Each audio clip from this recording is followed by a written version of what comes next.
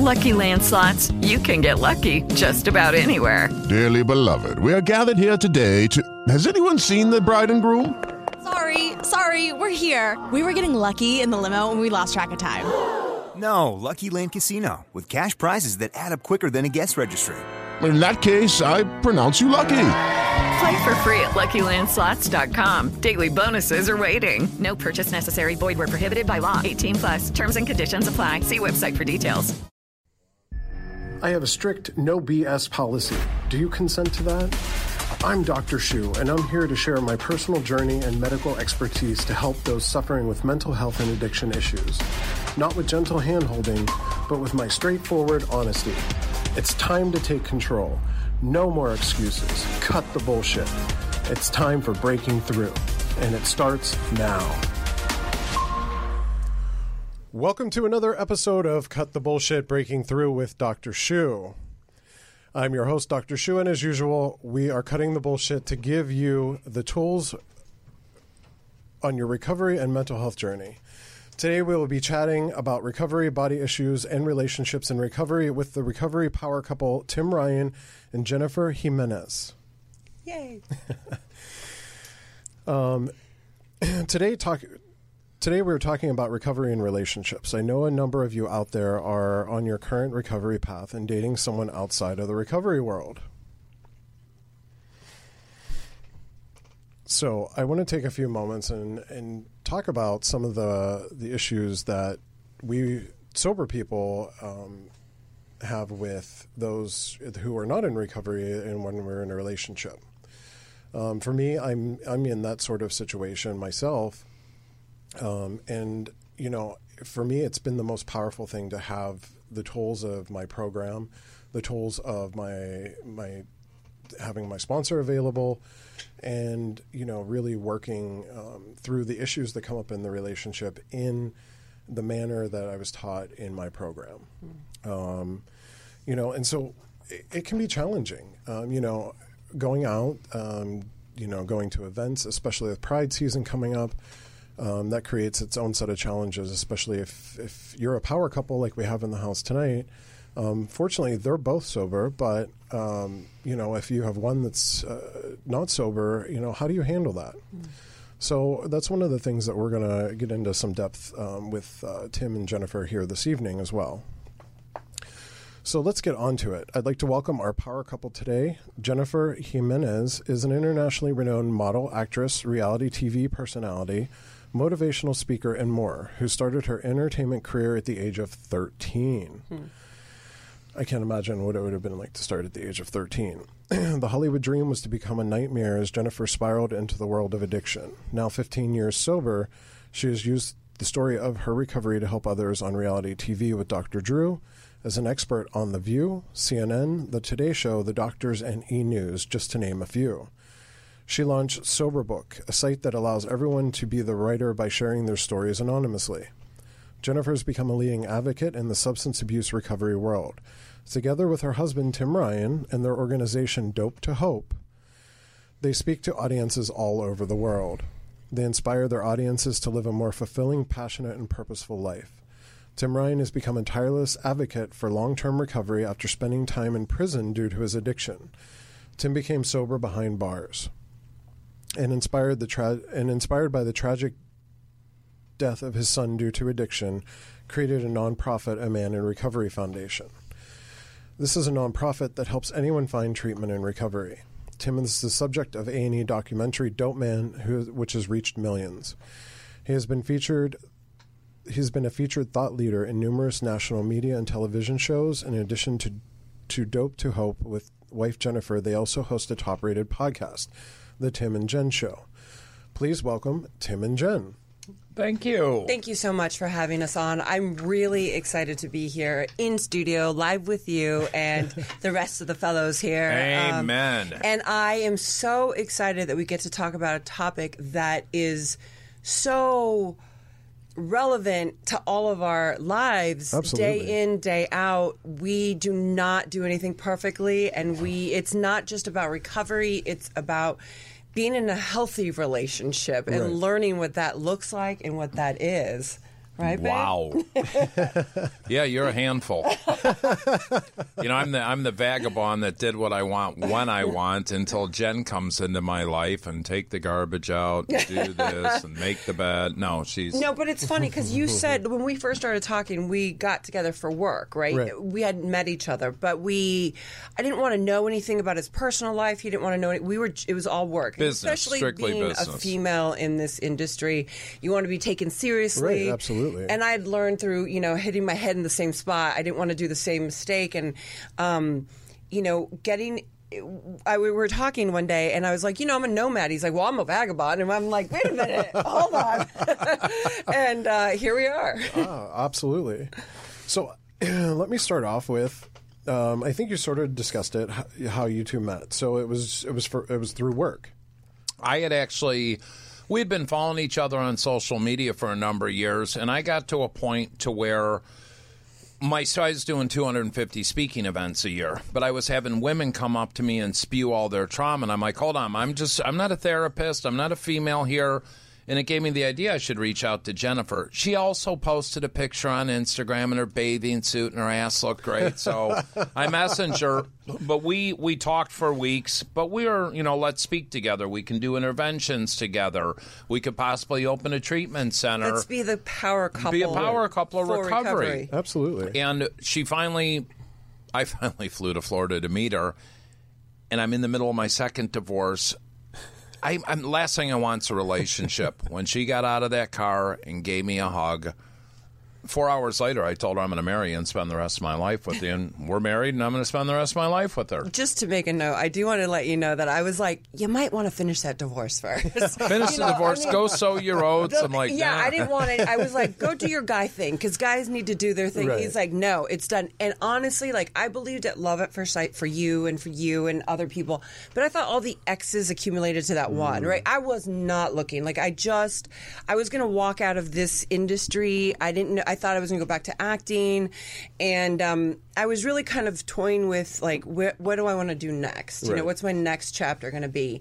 And when we started talking, it was like we were so aligned in what we wanted and how we wanted to help and be voices out there for people and be able to, allow others to find their voice. Sure, absolutely. And then we get together, and it was just game on. So, you both have had individually successful careers. Is it sometimes hard to share the spotlight? Not at all. No? I'd rather give it to her all day long. The nice thing is, we do, when we're speaking, she does her deal, I do my deal. When we do interventions, it's great because I'm either working with the person or she's working with the family or vice versa. It all works, but for me, there's never been, you got this article or you did. We're a team, right. and that's the way we operate together. It was so important for me to not feel that I was ever in competition with the person that I was in love with. Absolutely. And that can easily, especially being two type A personalities, and if you think about it, Tim and I both have our past, and we have our story, our own story, as well as our story together. And to find a man that's comfortable in his own skin was such a key thing for me. And to have him in my life, it was like he fit the mold perfectly. Right. We just fit together. And, I remember when we started talking, and I was like, oh God, I just, I'm going to have to learn how he is, and if I don't want to hear his issues, you know what I mean? I was so tired of I don't have any. being around people and they wanted to just talk, I wanted a man, you know what I mean? And not that talking about your issues is bad, right. But I wanted, I don't have to be man up, you know what I mean? Yeah, no, definitely. So, I mean, we talked about some imperfection. What are some mistakes do you think people make in their relationships while on their path in recovery? So, I listen, through trial and error. I was a chronic relapser. I could not stay sober to save my life. My big thing was, how do I stay stopped? And what had happened throughout the years, I got sober at 21. Clearly, I'm not in my 20s, and that's where the journey started for me. And the higher powers, I'll call it, I thought he was going to save me. That job was going to save me. So he saving me every time just, kicks me harder down. Sure, absolutely. Tim? There's a reason they tell you once you're getting newly sober, no relationships for a year. That wasn't me. I'd get sober 6 months. I'd do this. But I needed the foundation, and I think a lot of people do. But it's different scenarios. If, God forbid, one of us were to relapse, what would the other do? Of course, we'd support them, but if they kept using, the other one's walking away. Well, yeah, and I agree with you on that, and I love that you're talking about that. I'll tell you 2 quick stories. My sponsor said this time around for me, she said, listen, I need you to you're going to get really uncomfortable at 9 months sober. She said, I need you to get pen and paper and get ready to dig deep. It's going to get uncomfortable. I couldn't do things that weren't necessarily in the program as well as doing the program. You know, I was doing both. So she said, no, makeup. I had to go into the room, 12-step rooms, demasked. I had to, these were the things that she said. Get ready to get pen and paper, and get ready to dig deep. Then you're not going to drink. You're not going to do drugs. You're not going to hurt anyone. You're not going to hurt yourself. No relationships and no sex. And I was like, hold up. No sex. And excuse my language. She was like, put a motherfucking nickel between your knees. I was like, what? I did it. I got it for a year. And that lasted a year.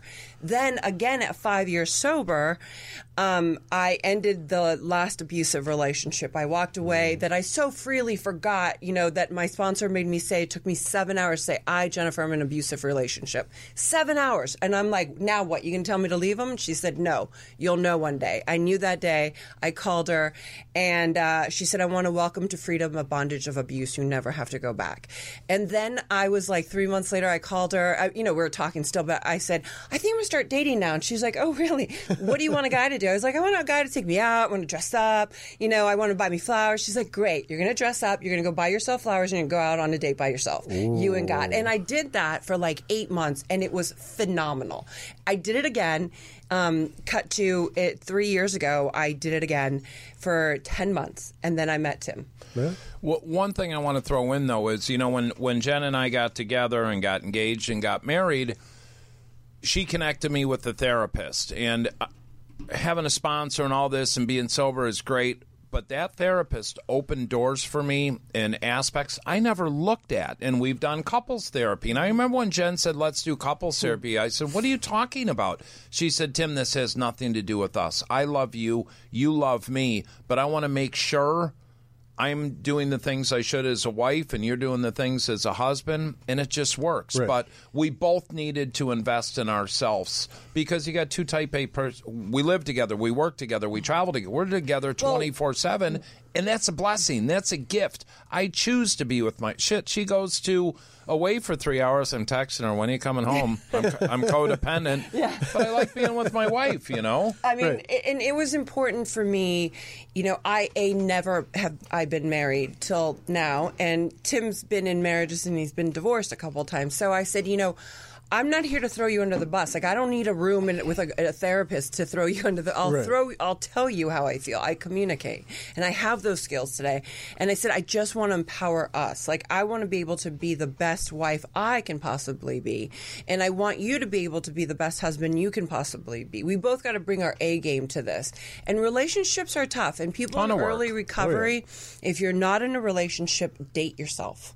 It is so important to get to know yourself, and then if you start dating, I call it the 90-day rule, right? Because after 90 days, you might not like the way I chew, but maybe 60 days in, you're like, God, it's bothering me. By 90 days, you're like, stop chewing. You know what I mean?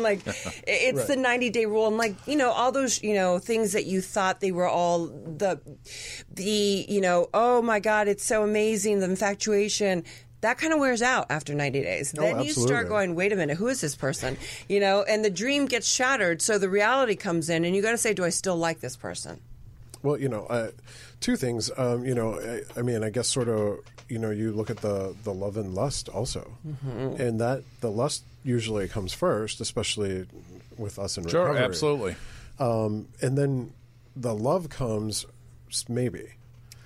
And like you said, the 90 days sort of, it's at that point where you start to figure out who the other person is and how much you actually care about them, and how much you really want to enmesh yourself in their life. Absolutely.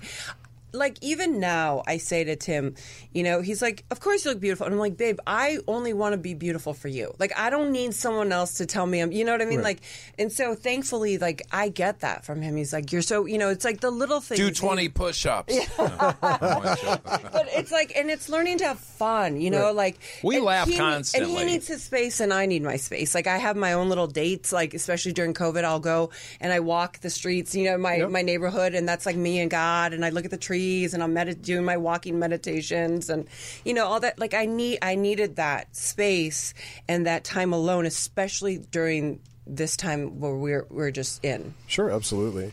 Like, you know, something else that Tim, you know, you brought up was the therapy aspect. You know, and that's one of the things that, you know, we have program, but that doesn't always take care of everything. Not at all. I've got a shitload. Can I swear? Yeah, absolutely. I got a shitload of trauma that I never knew until 2.5 years out of prison. I'm at an event and Dr. Gabor Mate is speaking about trauma. And then all this stuff started coming up. And one of the things Jen hit me with, I had 2 brothers and a sister. We're all adopted. My little brother and sister are twins. They all found their biological families. I didn't. And I'm like, I could care less. And Jen's like, but Tim, you actually have some deep-rooted abandonment issues. Right. And I'm starting to work on those things now. But the cool thing is, Jen will come to me and say, honey, Tim, jerk, no. She'll say, I want to talk to you about something. This isn't about you. So she's very on point on how we communicate, because I could be in my own world and she says something and I go sideways and she's like, this isn't about you. I just want to explain. Let's talk. Let's look. Think about this. That's what's really cool about our relationship. I learn a lot from her, too. And damn, she's got a personality that won't stop. So, yeah. You cannot silence me. I found my voice in recovery, and I'm so grateful. And I told Tim when I met him, I'm like, it's kind of bad for you, but great for me. And in the future, it'll be the greatest thing for you. Is I found my voice. I learned the lessons. I remember the last guy I was with prior to Tim. He ended it from one day to the next. We're moving to South Beach, and I was like, oh, God, and he's breaking up with me, right? And I'm like, Jenny, don't cry, don't freak out, don't laugh, don't get angry. Absorb and observe, learn the lesson. And so, like, I just remember him, like, saying all these things, and I remember the blinds and all this, and I was just, like, silent. And he left. I told him to leave, and I cried for 3.5 months. And I thought I was crying over him. At 3.5 months, I wake up, and I start doing the crying thing, right? And I'm like, wait a minute. I'm not crying over him. God, I'm crying over me. I lost my voice. I lost who I was. I made myself small so he could feel big. And I'll never do that again. I will only embrace and celebrate the next person I'm with. And it's true. We talk, like, I have issues that come up or whatever, and it has nothing to do with Tim. And I'll say, what's going on with me is not about you. Right. And I'm going through this. Maybe I miss my dad. Maybe I'm stressed out. Maybe, you know, I suffer from depression. Maybe it's depression. I know he doesn't understand it. I understand it. You I don't understand have it, but you don't have it. So Right. I go, I don't expect you to cure me. I'm just going to tell you, is it as dark as I think it is right now? You know, and he'll say, no, babe, it's not. Or it's kind of, it is, But, you know, but the whatever. cool thing is, though, and Jen's said this numerous times, she's never went longer than 24 hours of being in a dark place. Right. Because we have connection and Yeah. purpose. Prior to that, I'd go 3, 4, 5 days, and I'd be like, "Oh my God, I'm in depression." Like, Right. because I knew, and I have my team. I have a tower of team, like my friends, my sponsor, therapy. Therapist. You know, and I'll be like, "I'm in depression, guys." You know, and but now I don't even. Let's have rally. That. Yeah, yeah. Yeah, exactly. You know, so one of the things that, you know, I sort of want to bring up, especially about being in a relationship, is the aspect of unconditional love. And, you know, I know I've had a hard time, like, figuring that out for myself. You know, how do you guys work through that whole unconditional love situation? So when COVID hit last year, everyone's life got flipped upside. Right. All 85 speaking events canceled. We got it. It almost killed us for 8 weeks. But that's when we decided to get our podcast going and redevelop. But I looked at Jen, and working in the treatment industry the past 7+ years, it's the most dysfunctional, disgusting industry I've ever worked in my life. Amen. And I looked at Jen and I said, I got to ask you a question. She said, what? I said, if I wanted to move to Dubuque, Iowa, and open a pizza restaurant. She said, I'd be right by your side. She said, if you want to walk away from everything, you just let me know when and where we're going, and I'm right there with you.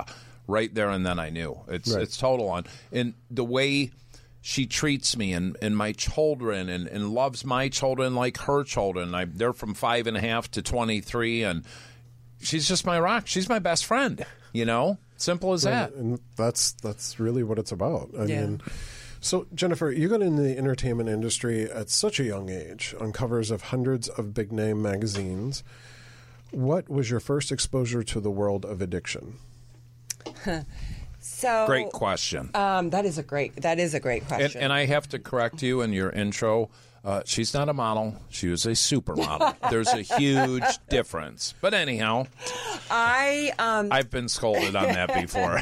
So there you go. I feel so. It's interesting. Tim and I were just talking about it the other day. So I took my first drink. My family's from Argentina. I remember what I related as a child growing up in Argentina was people drinking and having fun.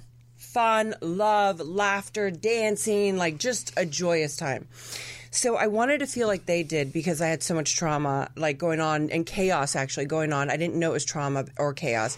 It was just very loud what was happening in my childhood. Sure. And I wanted to feel like they did in Argentina. So I took that first drink. I was 12. I hadn't modeled yet. But I didn't know about addiction or disease or anything like that, or recovery. When I was 13 years old, I got discovered by Bruce Weber, one of the biggest photographers till this day. And I worked with, all these people for this huge collection book for Azadine Alaya.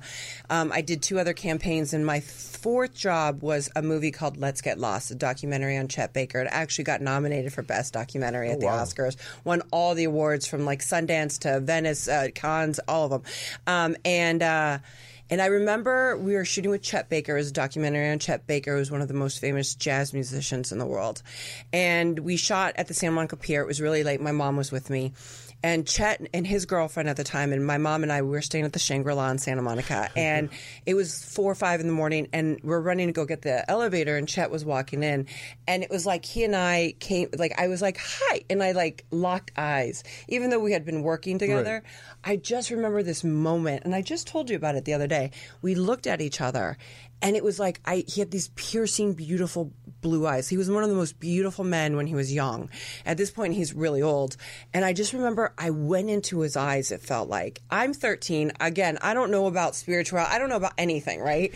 And I'm looking, and I go inside, and it was like we connected. Right. And then my mom and his girlfriend were like, hi, okay, so we touch the buttons, and I say bye. And at that moment, we locked, and it was like I knew him, but I didn't know him. He suffered from addiction. He ended up killing himself in the movie. At the end of the movie, he jumped out of the building in Paris. Yeah, and so he suffered from heroin addiction and just addiction in itself, and alcoholism. And it was like what we were connecting to was that moment, and I didn't know. I didn't know. Sure. So that was my first exposure to connecting with someone or a disease, but not knowing about it. But modeling, everyone gave me drinks. Everyone, if I see a measuring tape till this day, I like shiver, I like freak out. Oh, yeah. But because that was like the story of my life. And it was like I always needed to be smaller, smaller, smaller. I was 5'6" when I got discovered. I'm 5'10" now. My body started developing. And they wanted me to be something I wasn't. And drugs and alcohol came in very, very handy. Well, yeah, I mean, absolutely. That you use that as a coping mechanism to deal with the body image issues and things like that. Mm-hmm. I mean, the next question sort of ties into that. Is it even possible for someone in the modeling and entertainment industry to not get wrapped up in drugs and alcohol? I think that if they come from a good background, a childhood, a good family background, I mean, you can have the best childhood, in your life and still become an addict. It's a disease. I mean, It really goes, we're living in a time now that this filtered world we live in, it's gotten worse. I did a TED Talk, and Tim and I, when I was trying to do this whole thing, it was like, what's different? From when I got discovered, I had the yes and people around me. Today we have internet trolls hiding behind and bashing you, right? Exactly. But every kid has a phone. We did a speaking event, remember, in Shelby? Yeah, Shelbyville, Indiana. And what happened? Well, we had 2,500 students between 6th grade to seniors in high school. And afterwards, we did the high school. We did a community event. Jen's phone was blowing up with over 800 Instagram messages till 2:30 in the morning from 12, 13, 14, 15, 16, 17. 11-year-old was the last girl. Kids, girls, asking for help, saying thank you. Homes of tragedy, of, mom's an alcoholic, dad's gone, dad's in prison, and these kids are suffering in silence. They have nobody to talk to. And so what happened was the last one I read, because Tim and I sat there and read all of them, and the last girl responded. Yeah, and responded. The last girl was an 11-year-old girl named Lily, and I said, A, Lily, what are you doing up so late? B, why do you have your phone? And C, go to bed. And she was like, you're the only one that told my story, and you're listening to me right now. And we were like, I get the chills, and I was like, how do I respond? Because I wanted to be very cautious and careful how I talk back to children under 18, Right, yeah, no, absolutely. But we're very real about our experiences wherever we go and we talk about things. And it's not sharing. We talk about some of our journeys, but we're not glamorizing. It's more, you're a product of the 5 people you associate with. What do you do if you have a friend that tells you I'm cutting, I'm suicidal, I'm drinking, I'm abused? Most people co-sign their friends' bullshit. Right. So one of the things we'll do is we're speaking, Jen will pull 2 kids out of the audience. And I'll go up to them and say, oh, your best friends. And so what do you do if you see Jen going down a slippery slope? Oh, well, I'll talk to her. And most of the kids don't know what to do. And I said, what you actually should do is snitch on them. That snitches get stitches is the biggest bunch of bullshit in the world. A true friend is going to say something and escalate it to a guidance counselor, a clinician, a friend, a family, so they can get the person the help they need. Too many people are suffering in silence and co-signing each other's bullshit. Right, exactly. And that was one of my biggest purposes of even starting the show and doing this.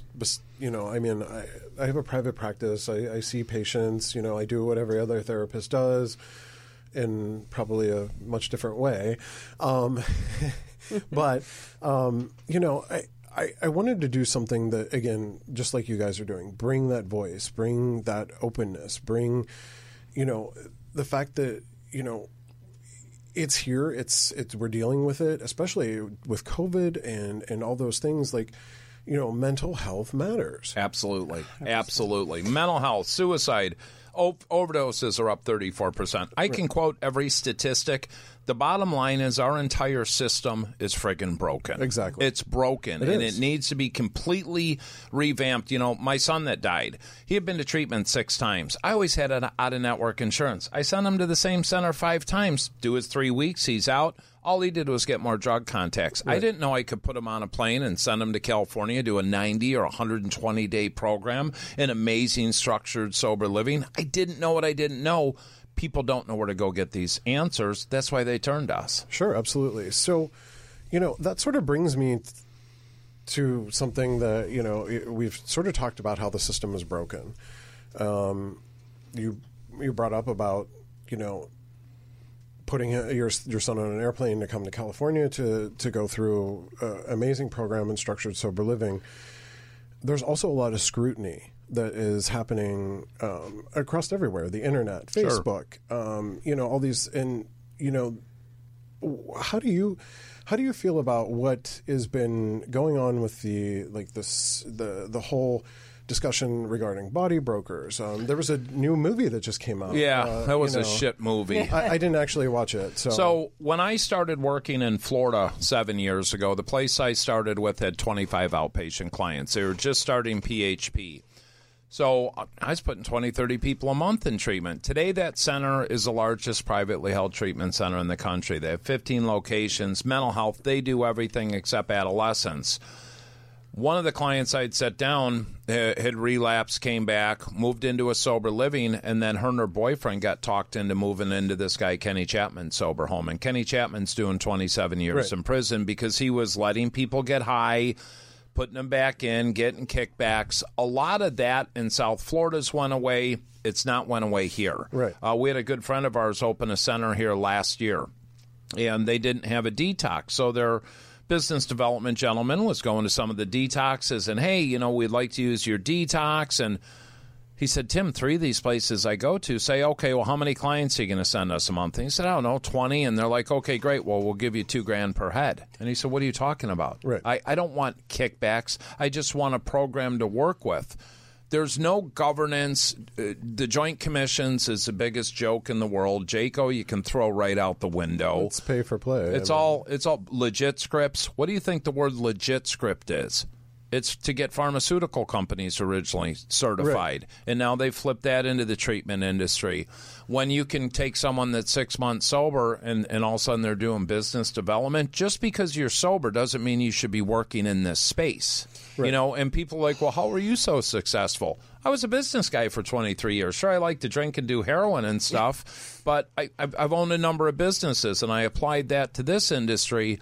But it's broken, man. We could do a 10-hour podcast. I could sit here and tell you, like, I didn't know about patient brokering. I'm in Florida. It's like, 2014, 15, and they told me about these guys, and they were patient brokers. I'm like, what's that? And they were like, oh, and they started kind of explaining it to me. So one day I'm at on Atlantic Avenue in Delray, where it's like the capital of like everybody that goes to treatment or works in treatment is there, that works in Florida. And I'm sitting there having lunch with the owner of a treatment center, a friend of mine who I launched the magazine with, and another guy. And they're like, oh, my God, did you hear about the girl? She got raped by these guys, and they worked for so-and-so and blah, blah, blah. And the person who the girl got raped, the main... Was accused of, walks right by. And they're like, that's the guy. And they had to hold me back. I didn't know the girl, never met her. I wanted to kill this man. I literally... The fact that he had his minions rape this girl, and she was getting thrown on the footsteps of a treatment center the next day, all beat up. It bothered me so bad that I sat there and I was like, I need to do a story. I need to tell a story. Right? No, absolutely.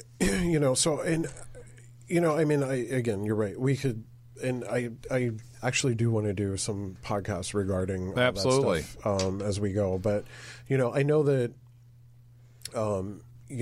I used to have Nautilus Recovery Group here in LA, and I sold that.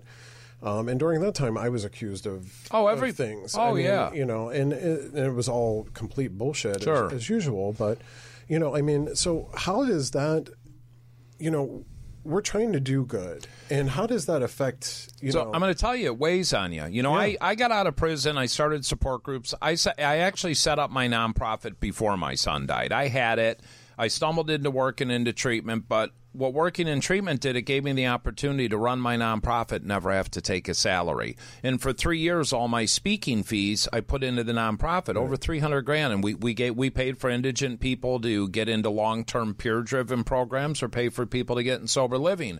But then these trolls on the internet would, you use your foundation to pay for people to go to the center you work for. No, I don't. But you get people that had a bad, or their kid went to treatment and relapsed, or walked out and died 2 months later. Now it's my fault. No, it's not my fault. Do your damn due diligence, get educated. But with social media today, look at COVID and the conspiracy theories, and anyone can put something out there, and everybody believes it. Anyone that works in treatment, business development, you're a body broker. I was always a full-time salaried employee. I never got paid, per client. But I'm sick and tired of fucking explaining myself. I think that what has happened, though, too, is they've taken it. First of all, I wasn't allowed to work in treatment. Like I did those shows, right? I moved out of LA. I thought it was Egypt. It's only outside of an hour outside of LA. But I went and I applied at Target and Starbucks. I didn't get those jobs. Dr. Drew happened to come to me and asked me to run Sober House on VH1. And I said, why me? He had predicted me dead that first year. He said I was one of those hopeless cases and just go through the motions with me. And he knew that I knew he had said that about me. And I said, why me? And he said, because it's people like you that keep proving what I'm doing. Keep me, prove me wrong. Keep me doing what I'm doing. And I was so grateful that I had that opportunity. But I did these shows, and then they'd remove me from Hollywood and move me back into the rooms, and I was back in the rooms afterwards until I was 5 years sober. I didn't go anywhere without somebody who wasn't sober or absolutely loved me, like my mom or my brother or my best friend. I couldn't, because I had relapsed so many times, I couldn't be trusted. I didn't even trust myself. And at 5 years sober, I realized it was time for me to go live a full life. Right. But I couldn't work in treatment. So anyone that works under, I'm a big advocate. You have to have like 2 to 5 years sober to start working. No, in. absolutely. But it is not what I do for a living. It's not who I am. Like, and so my program is totally different than me doing what I do.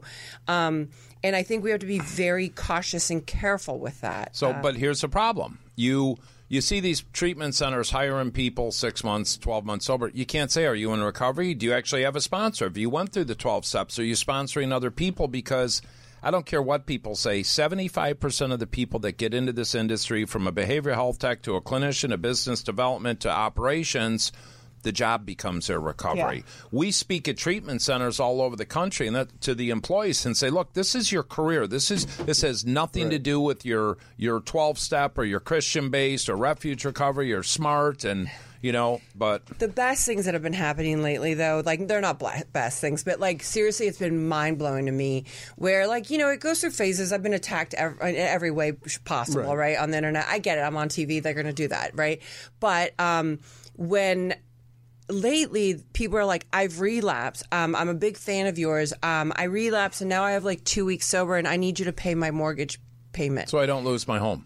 Or the cigarettes that you owe them. Yeah, I got a guy that, since I relapsed, I'm homeless. You sent me to this program 3 years ago that my foundation paid. I need a bus ticket home, I need food, and I need cigarettes. How are you going to send it to me? What? You got me twisted, buddy. I'm not an enabler. And in this whole harm reduction thing, these people just want to enable. I'm all for Narcan, but somebody overdoses, get them into a psych ward, hold them for 5 to 7 days, and get them into a program. Because if not, they're going to walk right out of the hospital and go shoot up again and die. Because that's what I did 8 times, So, sure. So, Tim, let's talk a little bit about you. So you were a successful businessman. How did you get into the world of heroin? It's crazy story. I was 14 months clean. Going to 12-step meeting, going to the Alano Club in Naperville, Illinois, kind of do step 1, 2, 3, whatever. I got a sponsor. And I met Joel. And Joel and I were the same age. We started hanging out. 3 weeks later, he asked me to help him move out of his apartment in Chicago. Me being the people pleaser I am, I said, sure. And as we're moving him out, his roommate Sava pops out of the bedroom and says, who are you? What are you doing here? I said, I'm Tim. I'm moving out Joel. What are you doing? Heroin. You want to do some? Sure. That quick. 14 months without a drink or a drug, but I had no foundation. Right. And I tried one bag, and Pandora's box was open. 12 years later, I'm shooting 5 grams of heroin a day. Wow. Yeah. So what was going through your mind when you were sentenced to prison? It's over. Game over. I had overdosed December 16th of 2010 while driving. I hit 2 cars. I put 4 people in the hospital. Thank God they're okay. I fought my case for 21 months, but when Judge Wattis, I actually went and thanked the judge a couple years after I got out of prison. We're good friends today, but I knew the gig was up. And then I'm in the processing in Stateville, Northern Illinois Receiving Center, and kick and heroin and all this, and about 2 weeks in, I looked out of my cell because you never leave it until they figure out what prison they're going to send you. I said, God, please take away this obsession and compulsion to use, and I swear I will turn my will and life over to you. And please let me get into Sheridan Prison. Next day, I was transferred to Sheridan Prison. I was probably the happiest person to walk into that prison because it had a therapeutic drug treatment program. Sheridan Prison and Westcare Treatment Program and Big Perk, my former Chicago gang chief, Selly, and the 12-step saved my life. Prison was the best thing that ever happened to me. I needed to go. I needed to be sat down. I needed to lose everything. Wife divorced me, lost a home, everything. And I walked out 13 and a half months later for the first time in my life, 13 and a half months clean and sober, and have never looked back. Wow, that's incredible. The DUI was my turning point. Getting arrested by a police officer that my dad had trained in police academy. Wow. Oh, wow. And my dad died when I was 16. And, sorry. And he's like, your dad? And I'm like, yeah. And he's like, what are you doing? And I was so drunk and so out of my mind. I sprayed cologne in my mouth to try and kill the breathalyzer. Wow. ended up going to the hospital and then going to jail. And, you know, that time in jail was, for me, you know, it was just county lockup and stuff. But that was the point for me where I was like, you know, what are you doing? You know, it's interesting because consequences, I had a high pain threshold. So I got 4 driving on revokes and 30 days here, 30 days, and it's just part of the gig. Then I went to prison in 2008. They gave me a year for my 4th driving on revoke. I did 64 days, got out, went right back to using. But when that judge said 7 years at 44 years old, that was it. I was done. I wouldn't change a thing because I wouldn't be where I'm at and I wouldn't be the person today if I did. So right, no, I absolutely agree with you. And, you know, that was one of the things, you know, it pushed me to go to rehab. It pushed me to take control of, you know, the things that I was doing with my life at that point, which were really nothing great. You know, I lost a business. I had, you know, everything. I was back in my parents' house in the basement, like drinking myself. Like, you know, so I think one of the things, you know, that we have in common in a little bit of a different way, though, is we both have a lot of grief in our life and loss. Can you sort of share with us about the death of your son and how that inspired you to really become involved in the recovery world? You know, I got out of prison and, you know, prior to me going, Nick and I used for probably 8 to 10 months. And my son was my best friend, but we were using buddies. And unless you're an addict, you'll never wrap your head around that. But that's how we bonded. Right. And I got out, and I wasn't trying to save him, but guide and direct him. And he was back in treatment again for the 6th time. And I can remember going to meet Nick, and I'm about 18, 19 months sober. And he's like, Dad, you're finally sober. I'm in treatment. I'm going to get sober. He's like, think of the things we could do, a father-son team. And I said, Nick, that's great, but I need you to stay sober. 30 days later, he's in jail, got out 45 days after that, and his mom picked him up, fed him, said, we're done, not coming to my house, Dad's. And I can remember calling him 5 days out and saying, Nick, come to my house and get some Narcan. And he said, Dad, I'm not on that anymore. And I believed him. And 2 days later, my former wife called me at 6 in the morning and said, Nick OD'd again. I'm coming to pick you up. And we shot to the hospital and ran in and told the people, Tim, Ryan, and Shannon, here to see our son Nick. And 30 seconds later, the chaplain walked out. I knew he was dead. What was my next thought? Go use. That's what most people say. No, my next thought was I'm going to go to the 6 o'clock meeting that night. And my next phone call was to my sponsor. And I was surrounded. And my son died on my 21-month sobriety date. I went to a meeting because that's what I'm conditioned and taught to do. And I never looked back. And then, you know, a year later, his best friend, Adam, who lived with me, and he died. I found him dead. And he was working at the treatment center I was at. And, you know, 150 funerals later. But unfortunately, you know, Jen and I talk about it a lot because she recently lost her stepmother. Okay. And then a dear friend of ours, Boston George Young, who the movie Blow was based on. Oh, okay. International drug smuggler. But George became a father figure to my wife and a best friend to me. And how we deal with it, it's different today because I'm so accustomed to it. Jen was actually writing an article 2 days ago, and it hit her. Right. And it took a month or, you know. And I've been, today I did therapy, last week I did therapy, and I'm like, and I said to Tim, I said, is there something wrong with me because I haven't felt it? Like I hadn't, I mean, this is a woman who's been in my life for 30 years, you know, like George, who changed my life 20 years ago, and then he comes back into my life, you know, a few years back, like 3-4 years ago. And I'm like, this is so insane. Like I'm not feeling like the last, like I have my mother, thank God, in this world, but I don't have, you know, any more older people in my life that have been there, my whole life. And I said, am I too immune to death? Because we're in it all the time. We know about people dying daily, you know, and that's the thing that's really getting to me right now is that, you know, different than, you know, some of us overdosing back in the day. There's no second chances now. Right. People, you go and I don't know what I'd buy on the streets, you know, and what about those 90% of the people, 10% of us make it. Right. What about the 90%? That don't. Yep. Right. Exactly. You know, so what do you, and this is a question for both of you, this is going to be our last sort of interview question. What do you think the biggest challenge the biggest challenges today are for people in recovery as compared to when you started your sober journey, Jennifer and Tim? Go ahead. You know, I'm 8.5 plus years sober, but I've been going in the room since, the late 80s, early 90s. What I like about the LA recovery is fucking hardcore out here. There's no bullshit. What I see today is there's too much coddling, there's too much babying, there's, it's okay, you relapse for the 18th time. I'm real talk, I'm in your face. This shit's life and death, and I've seen every side. You're going to get sober, you're going to die, or you're going to live in a prison cell. What do you want to do?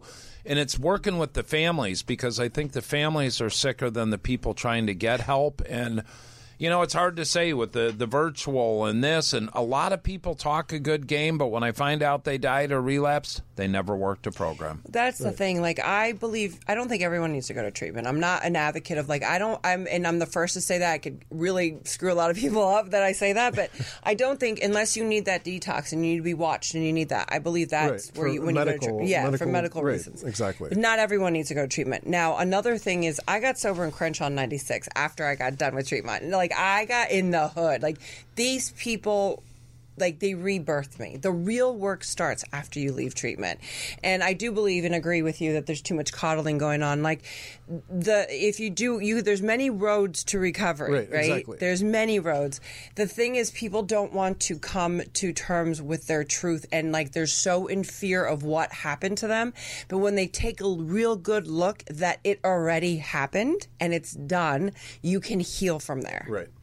But you also have people, too, that get sober and can use a phone and do a Facebook Live or do this and quote all this 12-step big book shit and get all these. They're getting gratification from the likes and the comments. Absolutely. And, I see people with 300,000, 400,000, 500,000 followers on their page, and I'm like, they're not even sober. But they're preaching recovery, and it baffles me. But if I could, I'd call everybody out. And I think that, we sort of have come from a lot of the same program thread. I am a member of one of the largest weekly meetings here in LA, and they're hardcore, absolutely. And I was definitely not coddled, and it was because I had a therapist in my outpatient program who didn't put up with my bullshit. Good. And that's really the sort of the basis of my practice as well, is there isn't coddling, there isn't hand-holding. Let's look at the truth. Let's look at the issues that you're facing. Let's look at what you want for your journey. And really digging in deep and addressing the background issues and the things that we all deal with. There's absolutely program-specific things, but there's also trauma, and there's also things that, aren't program-specific. I can tell you, my sponsor at one point was like, I think you need to go back to seeing a therapist. He's like, there's some other issues that are coming up now that aren't program-related. And, and I was shocked to hear that coming from my sponsor in my program that I'm in. But yeah, it's. I saw a lot of people too trying to give medical advice, or if someone's on psychotropic meds and they need to be on them and go into recovery, good for you. It's by a doctor. It's not for you. Oh, your sponsor. Oh, get off those meds. And look, sponsor, you're just a guide through the steps. You're not here to give medical advice and family advice, and that's what a therapist is for. That's what a doctor's for. And too many people get their egos and get it twisted. So I like the old school. I tell someone, you go to a meeting, find the meanest person with the longest amount of recovery, 20, 30 years, go ask them to help you.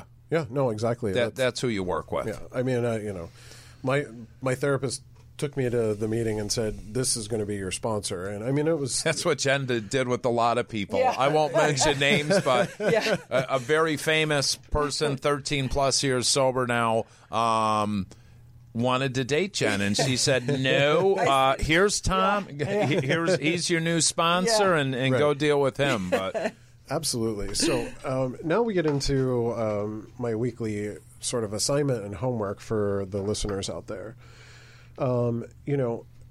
here's this week's homework. I want you to implement this in your life and tell me how it went. Email me at drshoe, that's DRSHOE, at breakingthroughwithdrshoe.com. I want you guys out there to set guidelines and roles with friends, partners, and family members around you that you need for the success of your recovery and mental health. Do not be afraid to set roles and stick by those roles. If they can't comply, then they're not helping you with your recovery and should probably not be around you. So I want you guys out there to sit and make a list of roles. Again, we talked briefly about Pride season. We talked about summer. There's going to be parties. Summer of 2021 is here, and hopefully it's going to be a maskless summer in most places. And we've all been cooped up. So, set those roles. Have your support system there. For me, one of the things that I first when I first started going back out to different clubs and things like that is I always had sober people with me, for one, and there was always a role that if at any point any of us said it's time for us to go, we left as a group. It didn't matter. There was no ifs, ands, or buts, no bullshit. We left. And that's one of the most important, aspects of, enjoying things, but having that support system around you. And if people aren't supporting you in your recovery, you might need to look for other friends and other support systems to help you with that. Amen. So this week we have some listener question and answers. So these have been sent in by some of the listeners of the podcast and on our website. So the first one, and so I'm going to read out the question, and then we're still going to talk a little bit about it for a couple minutes. The first question is, I am curious about the various ways to respond to an addictions client in individual sessions when they report they have either relapsed or have continued to use while in treatment. And this is coming from another clinician. Wow. How they should respond to the client? Sure. The crazy thing is I just had somebody call me yesterday, a father out of New York, his kids somewhere in Orange County, and said, my daughter got high through treatment, and now she's in a sober home getting high. What do I do? So we need to get her out of there immediately. Right, absolutely. Get them out immediately and get them into a different program, because unfortunately that runs rampant. And parents don't understand. I can get drugs anywhere in the world. You put me and Jennifer anywhere, and within an hour we will have whatever we want. Drugs are everywhere, but right. It's ultimately up to the individual too. And if the patterns keep happening, something else needs to be changed and adjusted. Right, and it comes down to motive to change. Bingo. This is one of the things that I've always dealt with, with parents and stuff, is why isn't he staying sober? Why, this is the 16th treatment center this year that he's been in. What can we do? And a lot of times it's stop sending money, stop doing all these things, stop enabling, and he a lot of times they need to hit bottom. Real quick, I had a father call me 4 years ago, and he says, is this Tim Ryan? I said, yeah. I said, I'm so-and-so. I'm a retired psychiatrist and addictionologist, so don't give me any of your bullshit. My kid's 24. He's been to 8 treatment centers, blah, blah, blah, blah. What do I do? And I said what Jen said. I said, your kid doesn't need treatment. Your kid doesn't know how to stay sober. I said, I got a program in South Carolina. It's a 12-step AA Big Book boot camp. It's 4 months. Send him there. How much is it? I said, $1,500. Yeah. Right. He said, done. Kid's still sober today. He had no foundation. Anyone can go to treatment. It kind of goes back to what you were just saying, that I would say is that I am so grateful that Al-Anon did not find my mom until I got sober. And then family group found her, and my game was up. My mom, even when I was 5 years sober, when I ended the relationship, she was like, okay. And I was like, I need to stay at your house for a couple of days until I find a place. And she was like, okay. Meanwhile, I'm on all these shows, right? She's like, you can't drink and you can't use here. I'm like, yo, I'm 5 years sober. And she was like I said, and she still uses that. But bless her for doing that, because when I realized early in treatment that Al-Anon God and Family Group got a hold of her, the game was up. I didn't have anyone else to manipulate or co-sign my bullshit, so I was screwed and I had to get better. And I was like, this is gonna suck. you know, and absolutely. it changed my life.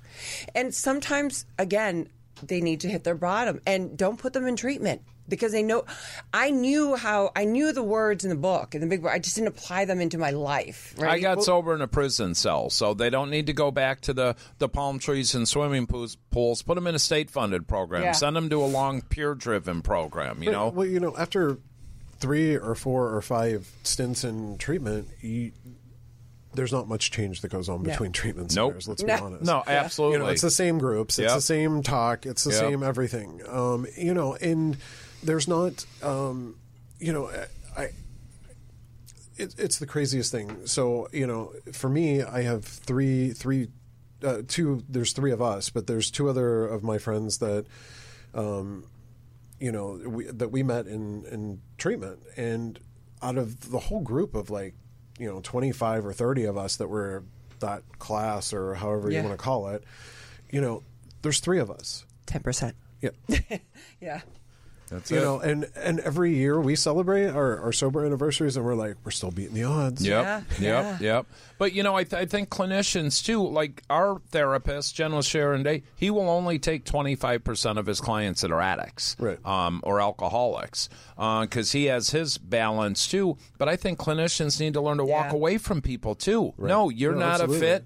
Try somewhere else. But too many, whether it's a recovery advocate, it's people try to save people. I'm not here to save you. I'm not here to be your friend. You know, here's my road. If you like it, great. If not, kick rocks with no shoes. I wish you the best of luck. Absolutely. Well, you know, I want to thank you both for coming on the show this evening. Thank you so much. It's been great. Honestly, we could probably go for another like 3 hours at all least. day long. You know, and hopefully we can actually do that at some point. That'd be amazing. I think it would be great. You know, so this has been another episode of Cut the Bullshit with Dr. Shu. Obviously, that's me. We talked about a lot of stuff tonight. Please feel free to reach out to myself through the website. That's breakingthroughwithdrshu.com.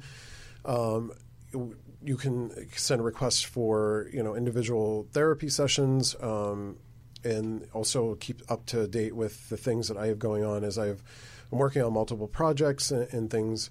And a lot of that kind of stuff is listed there. Please feel free to send me emails and questions. And, you know, we want to be able to answer, you know, everyone's questions out there and get the help out that's needed. You know, Tim and Jennifer are also available, you know, through their Instagrams, through, you know, their websites, through all the different media, which is all featured here.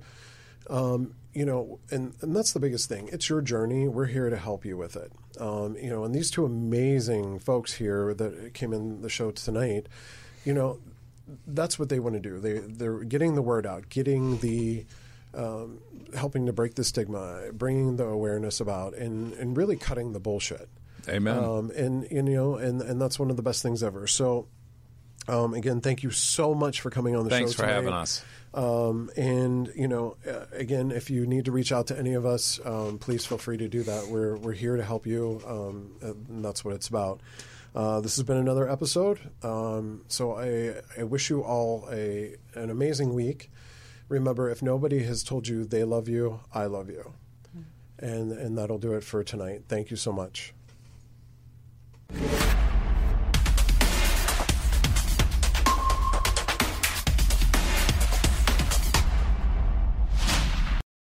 With the Lucky Land Slots, you can get lucky just about anywhere. This is your captain speaking. We've got clear runway and the weather's fine, but we're just going to circle up here a while and get lucky. No, nothing like that. It's just these cash prizes add up quick. So I suggest you sit back, keep your tray table upright, and start getting lucky. Play for free at LuckyLandSlots.com. Are you feeling lucky? No purchase necessary. Void where prohibited by law. 18+ terms and conditions apply. See website for details.